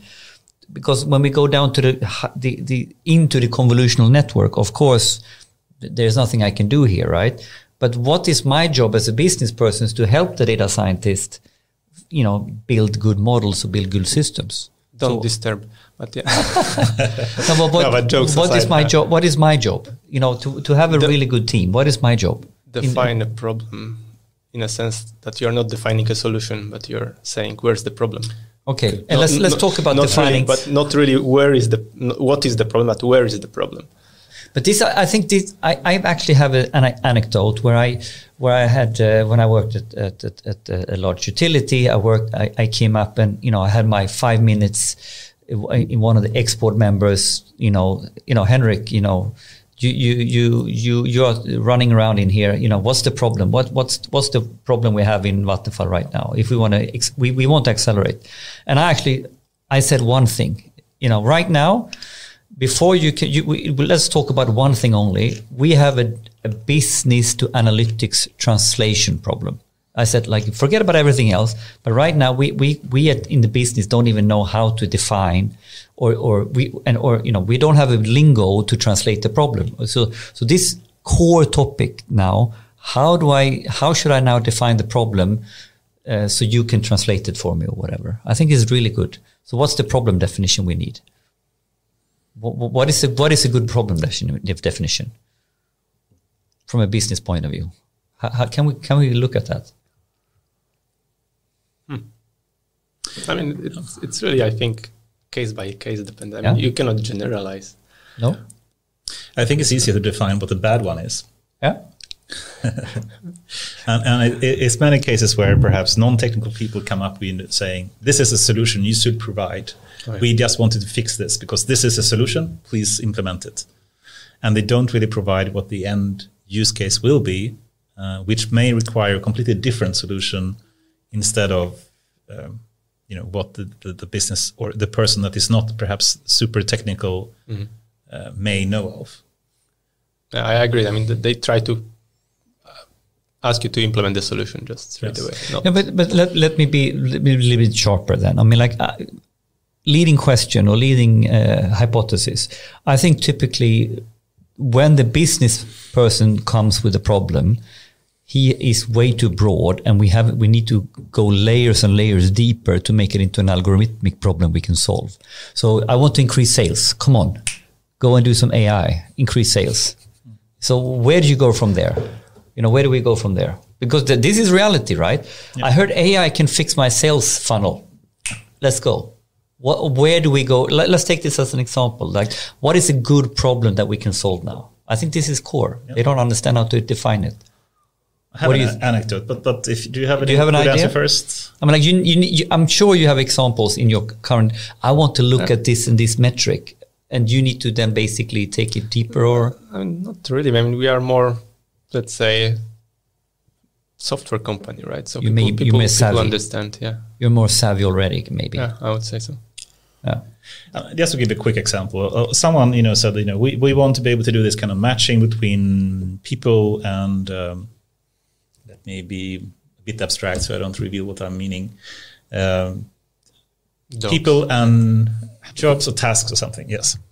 And then they said, we need to use named entity recognition. I saw that's an awesome thing in NLP, and we so someone want, yes, we want to implement named entity recognition. Can you do that in the best possible way? And sure, we can do that. But then you think, what do you really want to do in the end? It's a kind of matching problem they want to do. And perhaps, named entity recognition is not really the solution to it. It could be some other way you can do it, which is much more, efficient, given the current way we can use AI.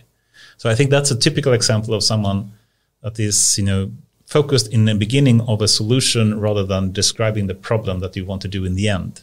Yeah. So always thinking about, what do you really want to use it for? Understanding the business problem is something I think every data scientist should always ask, Ask once and twice and three times, but how do you want to use it? Tell me, how you want to put this in production. What is the interface? What is the actual either user or programming interface you want to use it in? And go from that. Because that's so often misunderstood, I think. Yeah. I have a question for you. So how often do you speak with your data science teams? Me? Yeah. I mean, there is a data science team in Scania, right? Yeah, for me, all the time, right? So we work as a business, cross business to engineering DevOps team.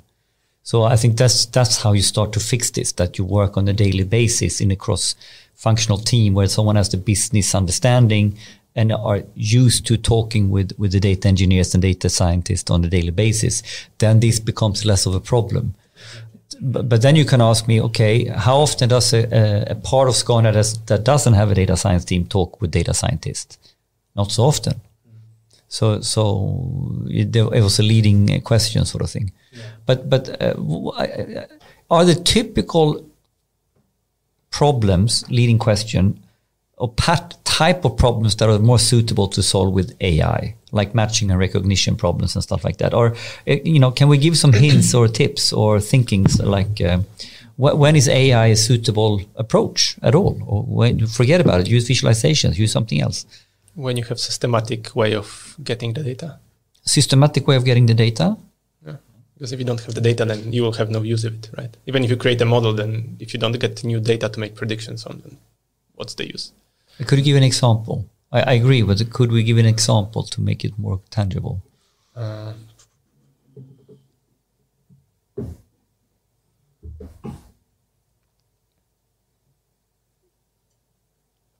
I have some chatbot examples. It's my favorite hate topic to speak about. Chatbots. And chatbots, it's another, it was really what I was thinking about for the named entity recognition part, actually.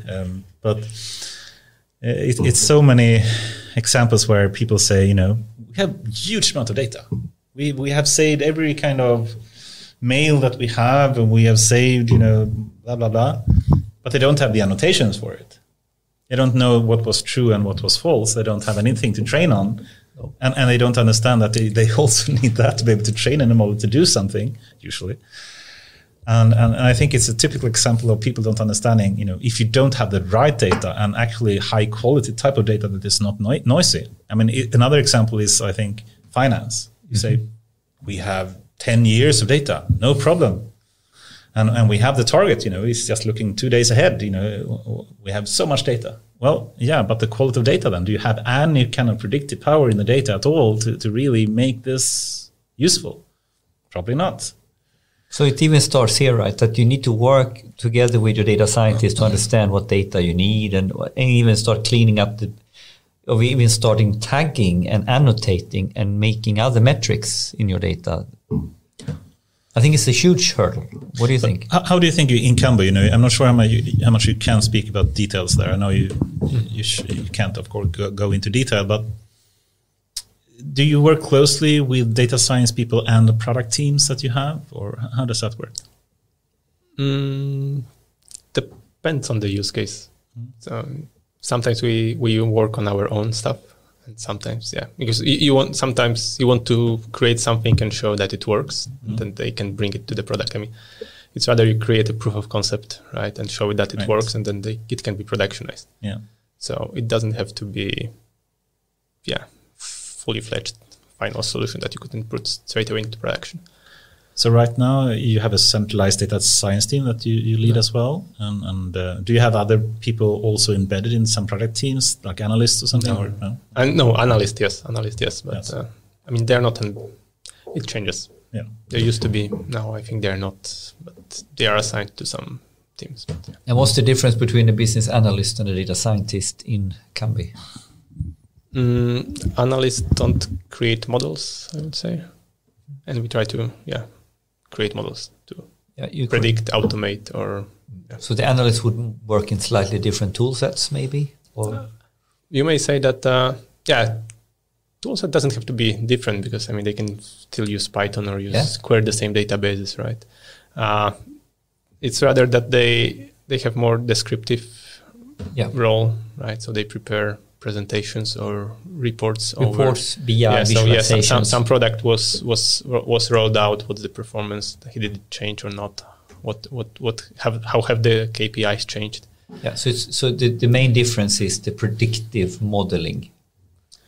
Would that be a fair summary? Yeah. Cool. I'd like to move to another topic. Let's. I think it's an important topic how we frame problems, but it's also hard to. It's very abstract, and I think my main advice is that, it's the Toyota Kaizen. Ask why 4 times. When you think we'll take it again, and then I think you need to work over time with data scientists until you start recognizing what is an AI problem that can be solved with AI, and what is then ultimately data and annotation needed. Yeah. Because you can solve perhaps this. a question then, to continue on that topic is really how do you prioritize, the work that you do in a data science team? Or how would you advise people that, this is something that a data science team working centrally in a company should focus on? How do you choose? I mean, if it's a new team, right, and it's like it doesn't have its position in the company, then get some low-hanging fruits, right? Yeah. But that usually comes either it's very hard if you take people from outside of the company, right? Put them into that's your data science team and let them solve the problems because they don't know what are the problems. The domain knowledge. Yeah, the domain knowledge. Yeah. But how much should be coming from the data science team itself, so saying this is something we should spend time on, and how much is coming from management team perhaps, or how much is coming from product teams, or it's. There is no rule, I would say. So the idea is, the data, as I said in the beginning, I came to Kambi for data, right? The data is really broad, and even after those years of working there, I don't have the full understanding of everything. And also the domain develops very fast, so it's very hard to keep a track of what has changed. And after you get to know the data, you can come up with some what doesn't work, what works, and where you can do some improvements, right? But that comes with time. So I guess if you create a new team in a company that doesn't have experienced domain knowledge, then probably the problem should come from product owners and management. But if the team got experience with working with the company's data and the resources they have, they may come with their own problems, definitions. But so when you brought in a data science team, did you now learn, because I think this is a long learning journey, that you build up domain knowledge, but you also build up a better understanding of the data. You might realize there is missing annotations, so you start doing things a little bit differently that allows you to do more and more fun data science. Is that a fair summary, or as you grow and learn your data, do you understand what you have and not have and what you can add? In a business like we have, you wouldn't annotate the data yourself, because then how would you get it in production? You would sit and annotate in real time. No. So you have to make use of what you have, or see if there's a way to buy maybe annotated data.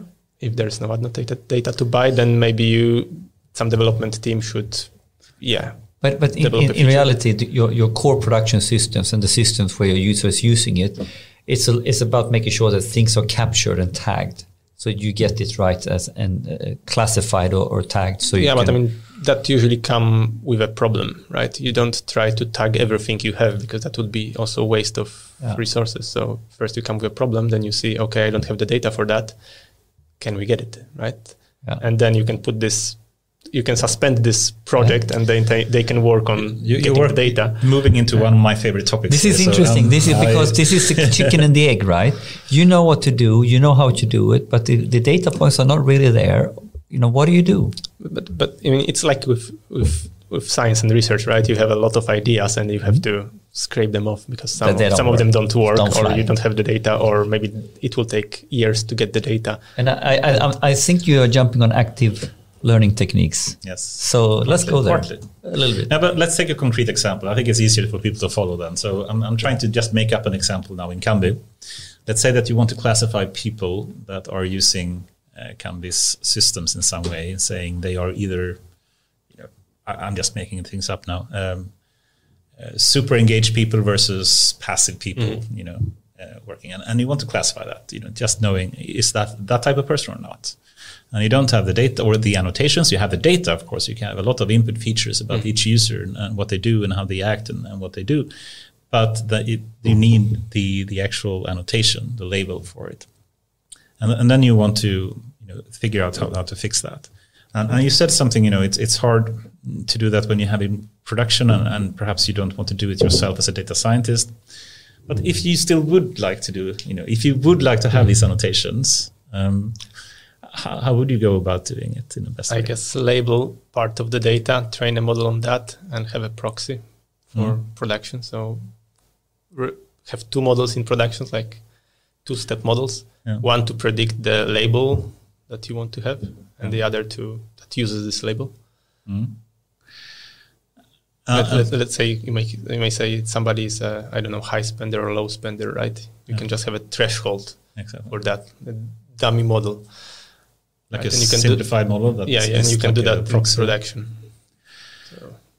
I'm not sure if you heard about these terms like active learning, etc. That is it the same like online learning? Like you have in advertising that you have feedback straight away? No, it's a bit different. It's simply, you said, I think, a very important thing before is that you can never annotate everything. It's too expensive and you would never have the time and resources to do so. So then the question is more, if you were to have some guidance in what data points to annotate, how would you find out, what data points should need annotations to just maximize the performance of the model?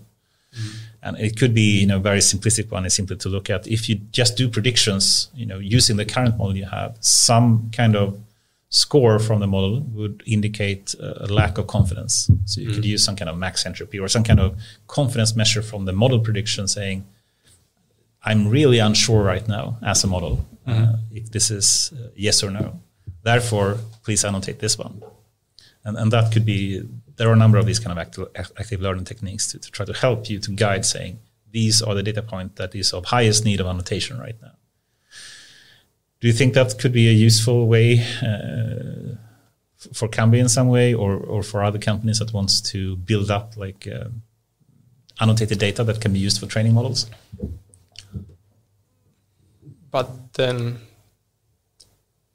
you'd end up with a very skewed data set, right? With those highly, let's say, risky or highly, the ones that needed really annotation. And what about the rest? Right? So I like your question already, but okay, so I can speak forever about this, but I shouldn't. But I think, one of the problems with active learning is that they only focus on the very unsure, unconfident kind of data points, and you want diversity with that. So otherwise you just annotate the exact same data point that are very, very similar and the model is always unsure about. So you just annotate like hundreds of data points that are exactly the same, and the model really doesn't, benefit from having, one or 100. So having an increased diversity is one thing, and there are actually techniques like bolts or batch knobs and what's not to try with that. But I think the exact opposite, what you just said, is very important. Saying, what if you have wrong annotations? What if the model is super confident, saying, I'm 100% sure this is a high spender, but then you have some annotation saying it's not actually. Then it's probably a wrong annotation, and you need some technique to catch that as well. And I think that catches, I think, in a very important problem, which is not captured by Kaggle competitions, which is actually something I think is very important and telling in some way, that in Kaggle and academic data sets, everything is super cleaned up. Everything is assumed to be perfectly ordered, unless you have this kind of synthetic data that you can identify and abuse in some way. But in real life, then labels are noisy. You can't assume every label is correct, and you must handle that. That was the case of this YouTube competition also. Okay. The labels didn't have to be 100% correct. You didn't know which were, which not. Yeah. They had I think, a team dedicated to verify those labels for the test set. So they would be correct, but only for the test set, not for everything.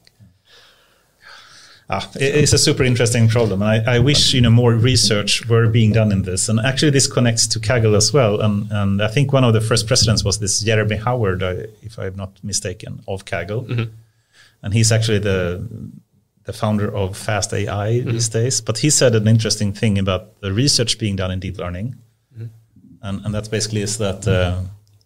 He more or less said, I'm paraphrasing a bit, that the current research in deep learning is a complete waste of time. And what he meant with that was, if I'm also guessing a bit what he meant, but basically saying that it's so much research being spent on just obtaining 0.5 percentage point in the leaderboard for some academic data set, and that's not really what the need is from industry or more practical use cases. I agree. Yeah, you would? Yeah, I would. Like, if you look at the papers, everybody is chasing the state of art, right? Yeah, exactly. The SOTA record, maybe just shuffling the data set a bit and it will give you different results. Yeah, or just putting together an ensemble model. But how do you? what do you think? Like, if you go back to real life, what is the real life problems that is worth solving or researching when you think about what your real data science work is all about in production? So what are the things that are hard or things we should be better at? I think annotation and active learning techniques. I think, and we talked about self-supervised learning techniques and stuff like that is super, super important. What do you think? Access to data, right? If you even take the coronavirus, in China, they just took all the X-rays from however many people they wanted, and they built a model to recognize if it's real pneumonia or caused by coronavirus. In Europe, you have GDPR, and that would be a problem. Oof, I'm biting my tongue right now. But yeah, it is certainly an interesting problem. How do you solve this kind of, you still want, of course, to preserve the privacy of people, but then you have the other challenge of, imagine all the opportunity cost of not being able to use AI when it could be used for so many good things. But yeah, we need some kind of we need another model that doesn't do this so polarizing. There needs to be understanding of opportunity cost that it's actually worth. Yeah, but then who can decide who makes the money on it, right? And Google getting like a lot of medical data from NHS. Pretty much for free, and so why Google? Why not some startup? Yeah. So speaking about Google, I think we could move into the next topic, and this would be the AI divide topic potentially, and then Google buying Kaggle, for example, and what the implication of that would be. And we've been speaking a bit about the concept of AI divide before. Have you heard about that concept? Or so it's basically that we have a few set of top tech giants in US and China, the Google, the Facebook, the Amazons, Microsofts of the world. Apple, sorry. And also in China, of course, you have the Baidu and Alibaba and Tencent and these kind of really, really big tech giants. And they know they have all the data, they know how to use the data, they have the knowledge, they have the research groups, they have, everything legal department. They have legal departments, and they can easily comply with GDPR and whatnot. And they basically are the most valuable companies in the world right now. So this kind of divide between the few that have all these kind of knowledge and access to data and are able, and the infrastructure in place to make use of it is just increasing, accelerating a bit. And then Google with so much money and they can buy Kaggle, and hopefully they don't destroy the purpose of Kaggle. Or what do you think the future will be now when Google owns Kaggle, for example? Do you think still it's I think the only thing that changed was that there are some research competition that you don't really get the money, but you get invitation to the conference, and you work on a research project. So if you were to guess, why do you think Google bought Kaggle? Maybe also for recruitment, because there were competitions that the sole purpose was recruitment, right? Facebook had 3 or 4 competitions like that. So the people from top 100 got an invitation for an interview if they wanted. Couldn't they do that without buying Kaggle, you think? Couldn't they simply scrape the Kaggle website and see who is leading that? Or why did they need to buy Kaggle for that? To get a constant flow. Maybe. You can scrape data access. You can scrape. No, more, but it's right? an interesting point, because why did they buy Kaggle? What's Google's angle to buy Kaggle? Microsoft buy GitHub. I think it's a similar actual question. But GitHub for me is a library and or the whole, it's a community, and you find all that. You have it across. You have Vipro buying Topcoder. Topcoder is very Vipro, similar to Kaggle, and GitHub was the same, and LinkedIn is the same. It's access to customers, right, and know-how. Yeah. So here you have a database of 1 million people interested in data. It's 1 million people. It's the database of 1 million people interested in data. Curated database. Curated data. Yeah. Self-curated. No, because who would not like to have a database of 1 million data scientists? No, maybe that's a good enough answer. I don't question. But also but it's a little bit like Well, like to buy GitLab or GitHub, then you're buying into the sort of core infrastructure framework or basically tool sets that people work. So Microsoft or they want to be part. They want to own the data scientist toolbox. I get that. That makes sense. Microsoft is a tool company, and here is a big part of the tool now. GitLab, GitHub. But speaking about Google and Kaggle, I think it might be they might have bought a feedback loop for developing their product, right? So they have Collaboratory, this Google kind of notebooks that work on Google infrastructure, and they have Kaggle kernels, so they can improve Collaboratory based on that is a commercial product, based on the feedback that they get from all the data scientists on Kaggle. Now this is interesting. Is that the purpose you think? But Colab is so successful anyway, isn't it? Or I don't know. I don't have the data.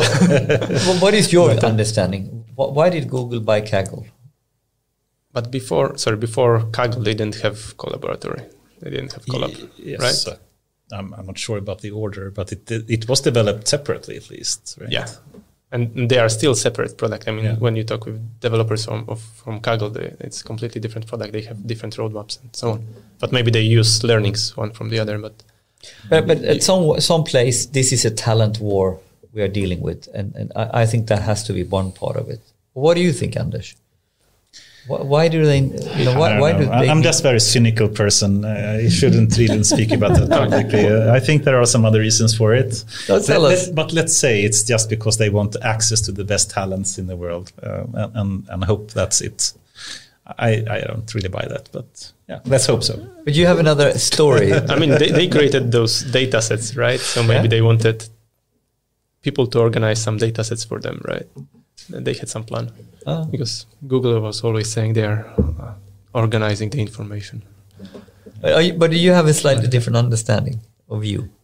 We don't need to go there, but say yes or no at least. I'm hoping that's the case, but I'm not sure it is. Yes. Okay. All right. Let's move.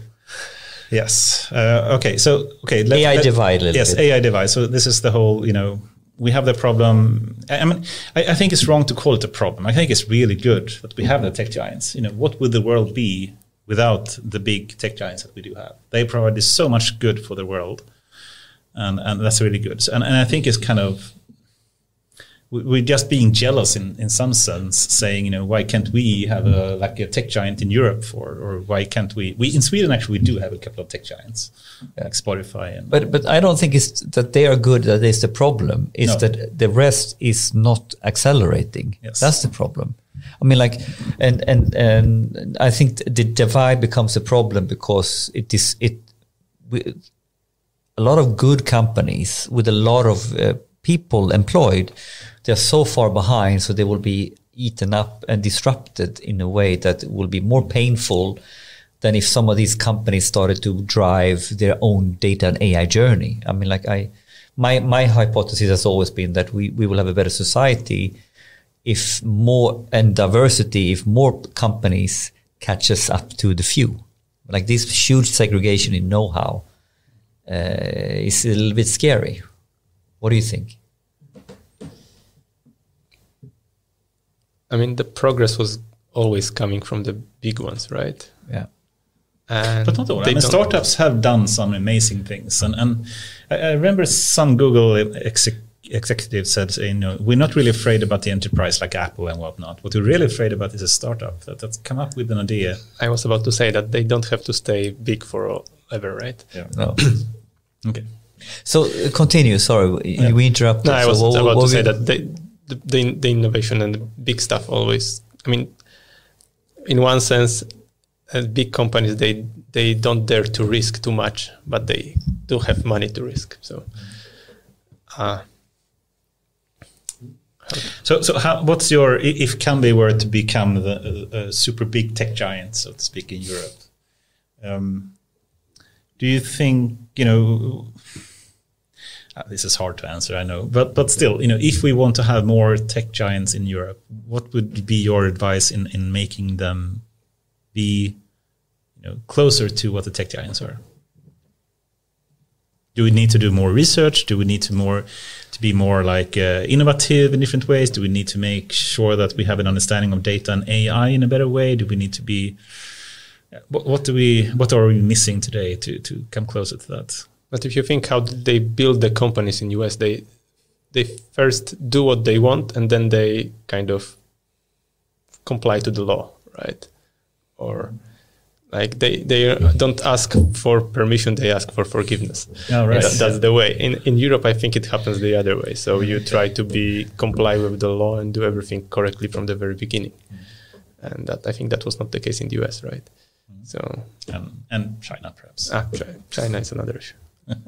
No, so some point here is that at some point they have been taking risks, they've been doing things, and I think it's a good summary. Sometimes ask for forgiveness instead of permission. But also, like in the if you are the data scientist in a company, you sometimes should probably create something on your own and show that it works. Yeah. Not that you ask if you can do it. And so you can take that from a macro perspective down to a micro perspective, that if we need to try things, we need to be allowed to try somewhere. And of course then if for companies who thinks this is sensitive and there are opportunities how you create a sandbox. Even in the public sector, we talk about sandboxes a lot. So you can always, if you have the right frame, you can create the environment to do it. How should I put it, safely? But I think this is a big hurdle, right? That how to create a safe environment to experiment is one way to look at this. So we only have 15 minutes left, and we have a number of topics, and I'd like for perhaps you to choose, a bit what you would like to be able to talk a bit about, and let me just name a couple. And I think one that you mentioned is basically the regulation problem that we have, and that could potentially hurt innovation, and what's going to happen in the future when we know a number of new acts of legislation is coming up in EU, for example. That could be one topic in how that impacts, companies in Sweden, Europe, and Cambia, for example. Innovation could be another topic. How can we really promote that, for example, Cambia and the data science team you have are allowed to innovate by allowing themselves to come up with ideas that may not be driven by people that don't understand the tech and as you mentioned before, come up with the wrong ideas. Instead of speaking about the problem, they speak about solutions. So how do we really come up with innovative solutions in a good way? That could be another thing. I like that we hopefully have some time to speak about the singularity and more philosophical topics about, what will happen in 10 years or 20 years when AI will start to become even increasingly intelligent and things like that. If we stop there, any topic that you would like to start with. What legislation is coming? Well, we are not up to date. Yeah, I can speak of this for some time. Let's go there a couple of minutes. Yeah, okay. I've seen some papers that's not public yet, but still we had a white paper that was released earlier last year from Europe that spoke about AI specifically, and they, for example, spoke about the differentiation between high risk and low risk AI, trying to say that some type of AI or some sector of AI is more dangerous than others, and they should be regulated differently than other sectors, or whatever, how you slice that type of AI application.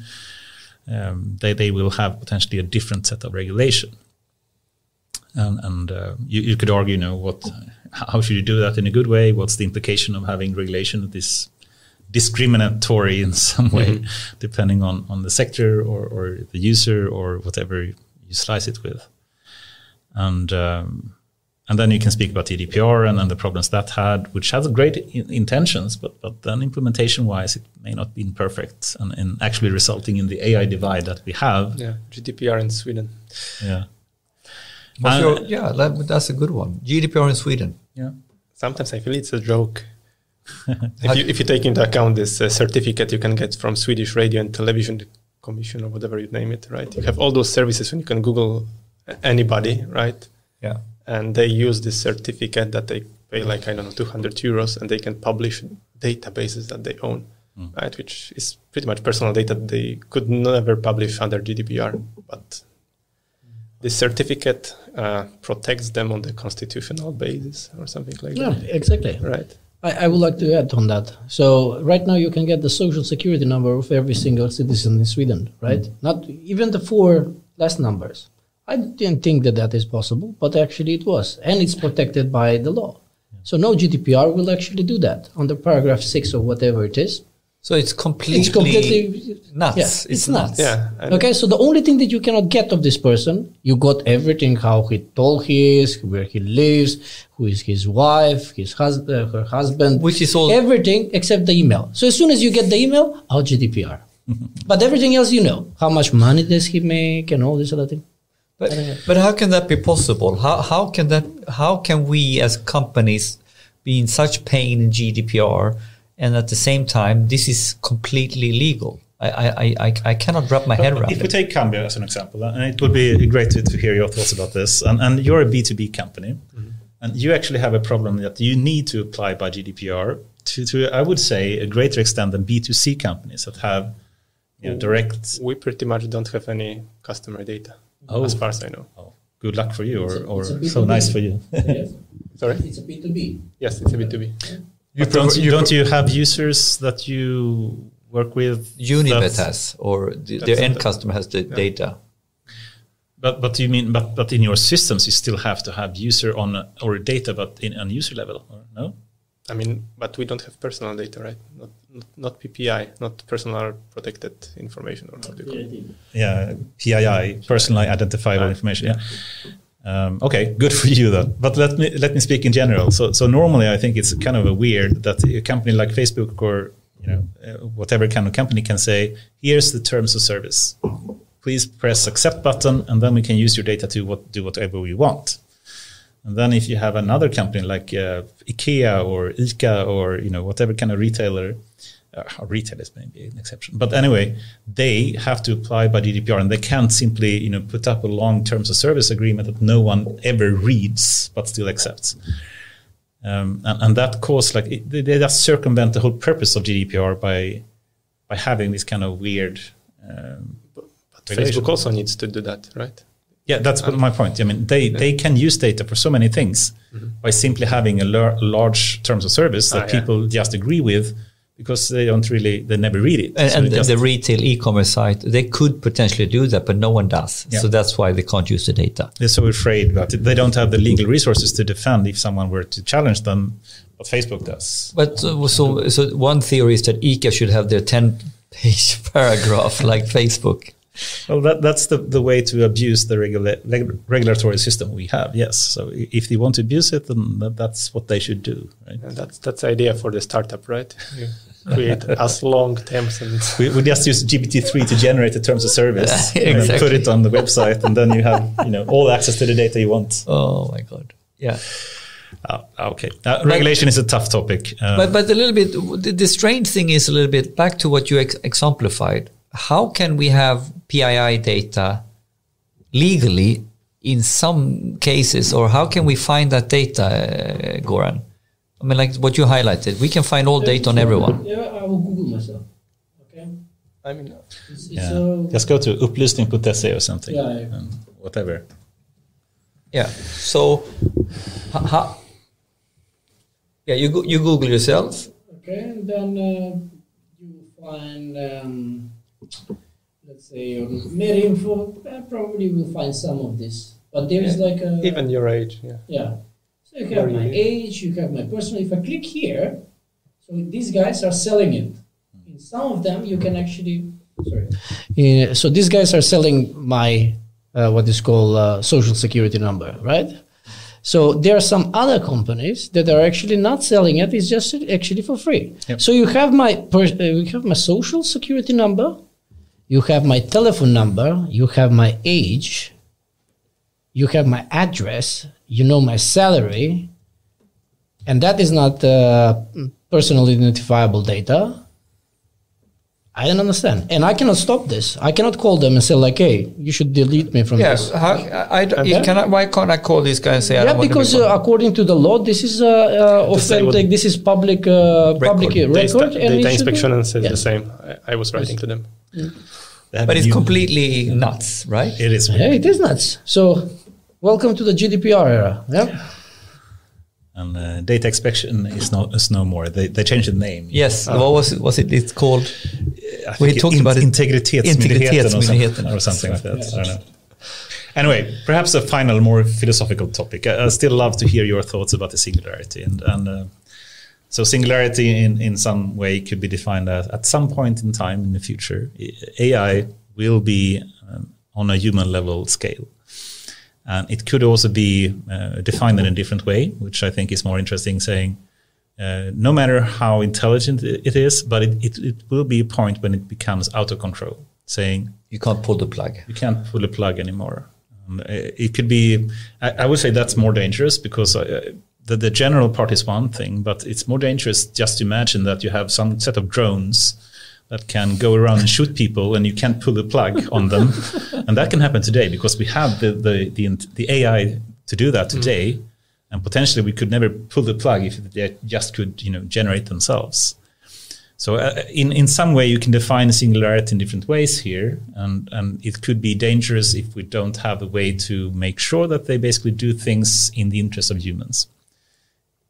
What's your thought about singularity? Is it something that you have been thinking about or scared about, or not thinking? I think it's still science fiction. Mm-hmm. You think if you were to guess, some point where we potentially will lose control, or that we will have human level type of intelligence in AI, how many years ahead do you think?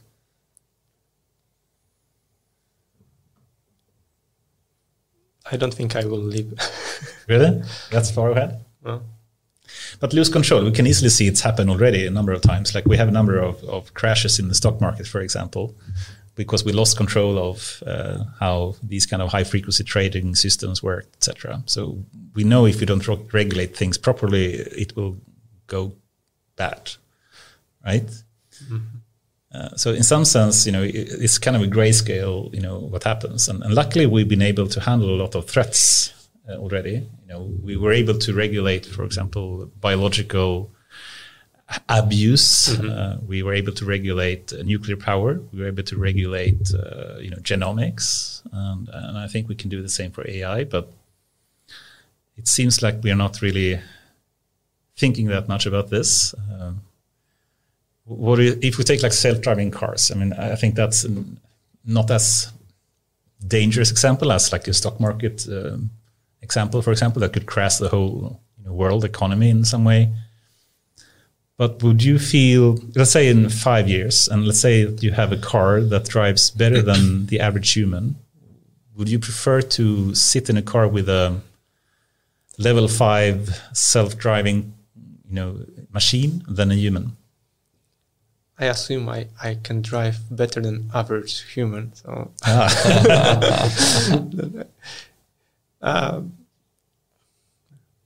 it depends. I mean, there are too many whenever I think about those cars, I think they are developing them for like climates like you have in California, right? Not what you have in Sweden. Mm-hmm. If you have white roads and everything is white, how will it cope with it? I mean, I've never seen any kind of movie commercial or anything with self-driving car in the winter. Why? Maybe. So but do you think it's just a matter of time before that happens, or do you think it will never happen, or what's your thinking about when? I mean, it's a matter of time, I guess. But if we take the time axis here, and I think when do you think the average self-driving car will be better than the average human-driven car? It depends what the measure. Because if you take like number of accidents or number of fatalities, if you take like Tesla, they are reporting that they have a little number of fatalities or accidents 10 times safer already per kilometer. But then if you take into account that a lot of those Teslas drive through like highways, and then you don't have accidents there; they're just making kilometers, so they make the denominator high. Yeah. But still, if you take the worst case, like a proper average or really kind of edge case you can think of, when do you think the average self-driving car will be better than humans? I don't know, 15 years. 15 years. Yeah.